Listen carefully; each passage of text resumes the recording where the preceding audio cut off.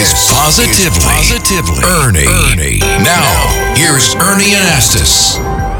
Okay, I'm back on the streets of New York with my question of the day. I like this question a lot. What do you think is an acceptable wait time at a doctor's office? How long would you wait? 15 minutes. 15 minutes? 15 minutes. Is that it? Yes. What happens after that? They give you, they give you a bonus. What do you think is an acceptable waiting time at the doctor's office, huh? Great question. I wish the doctors could hear this question. 30 minutes, that's it. My time? 30 minutes. My time is just as valuable as the doctor.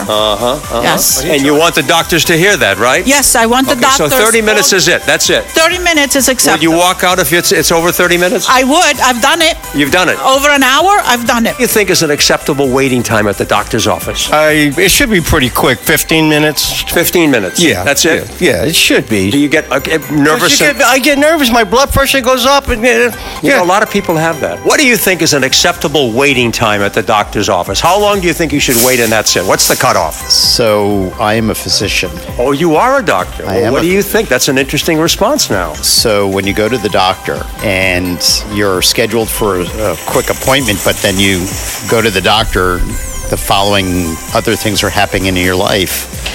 A good doctor will say, let me hear about those things. And you can't put a number on it. So yes, time is valuable, and the person's time and the patient's time is no less important than the doctor's time. Okay, everybody, thanks for your answers. And there you have it, with positive news you can use. I'm Ernie Anastas on 77 WABC.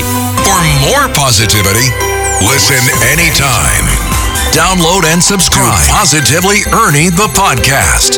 Go to WABCRadio.com and the 77 WABC app.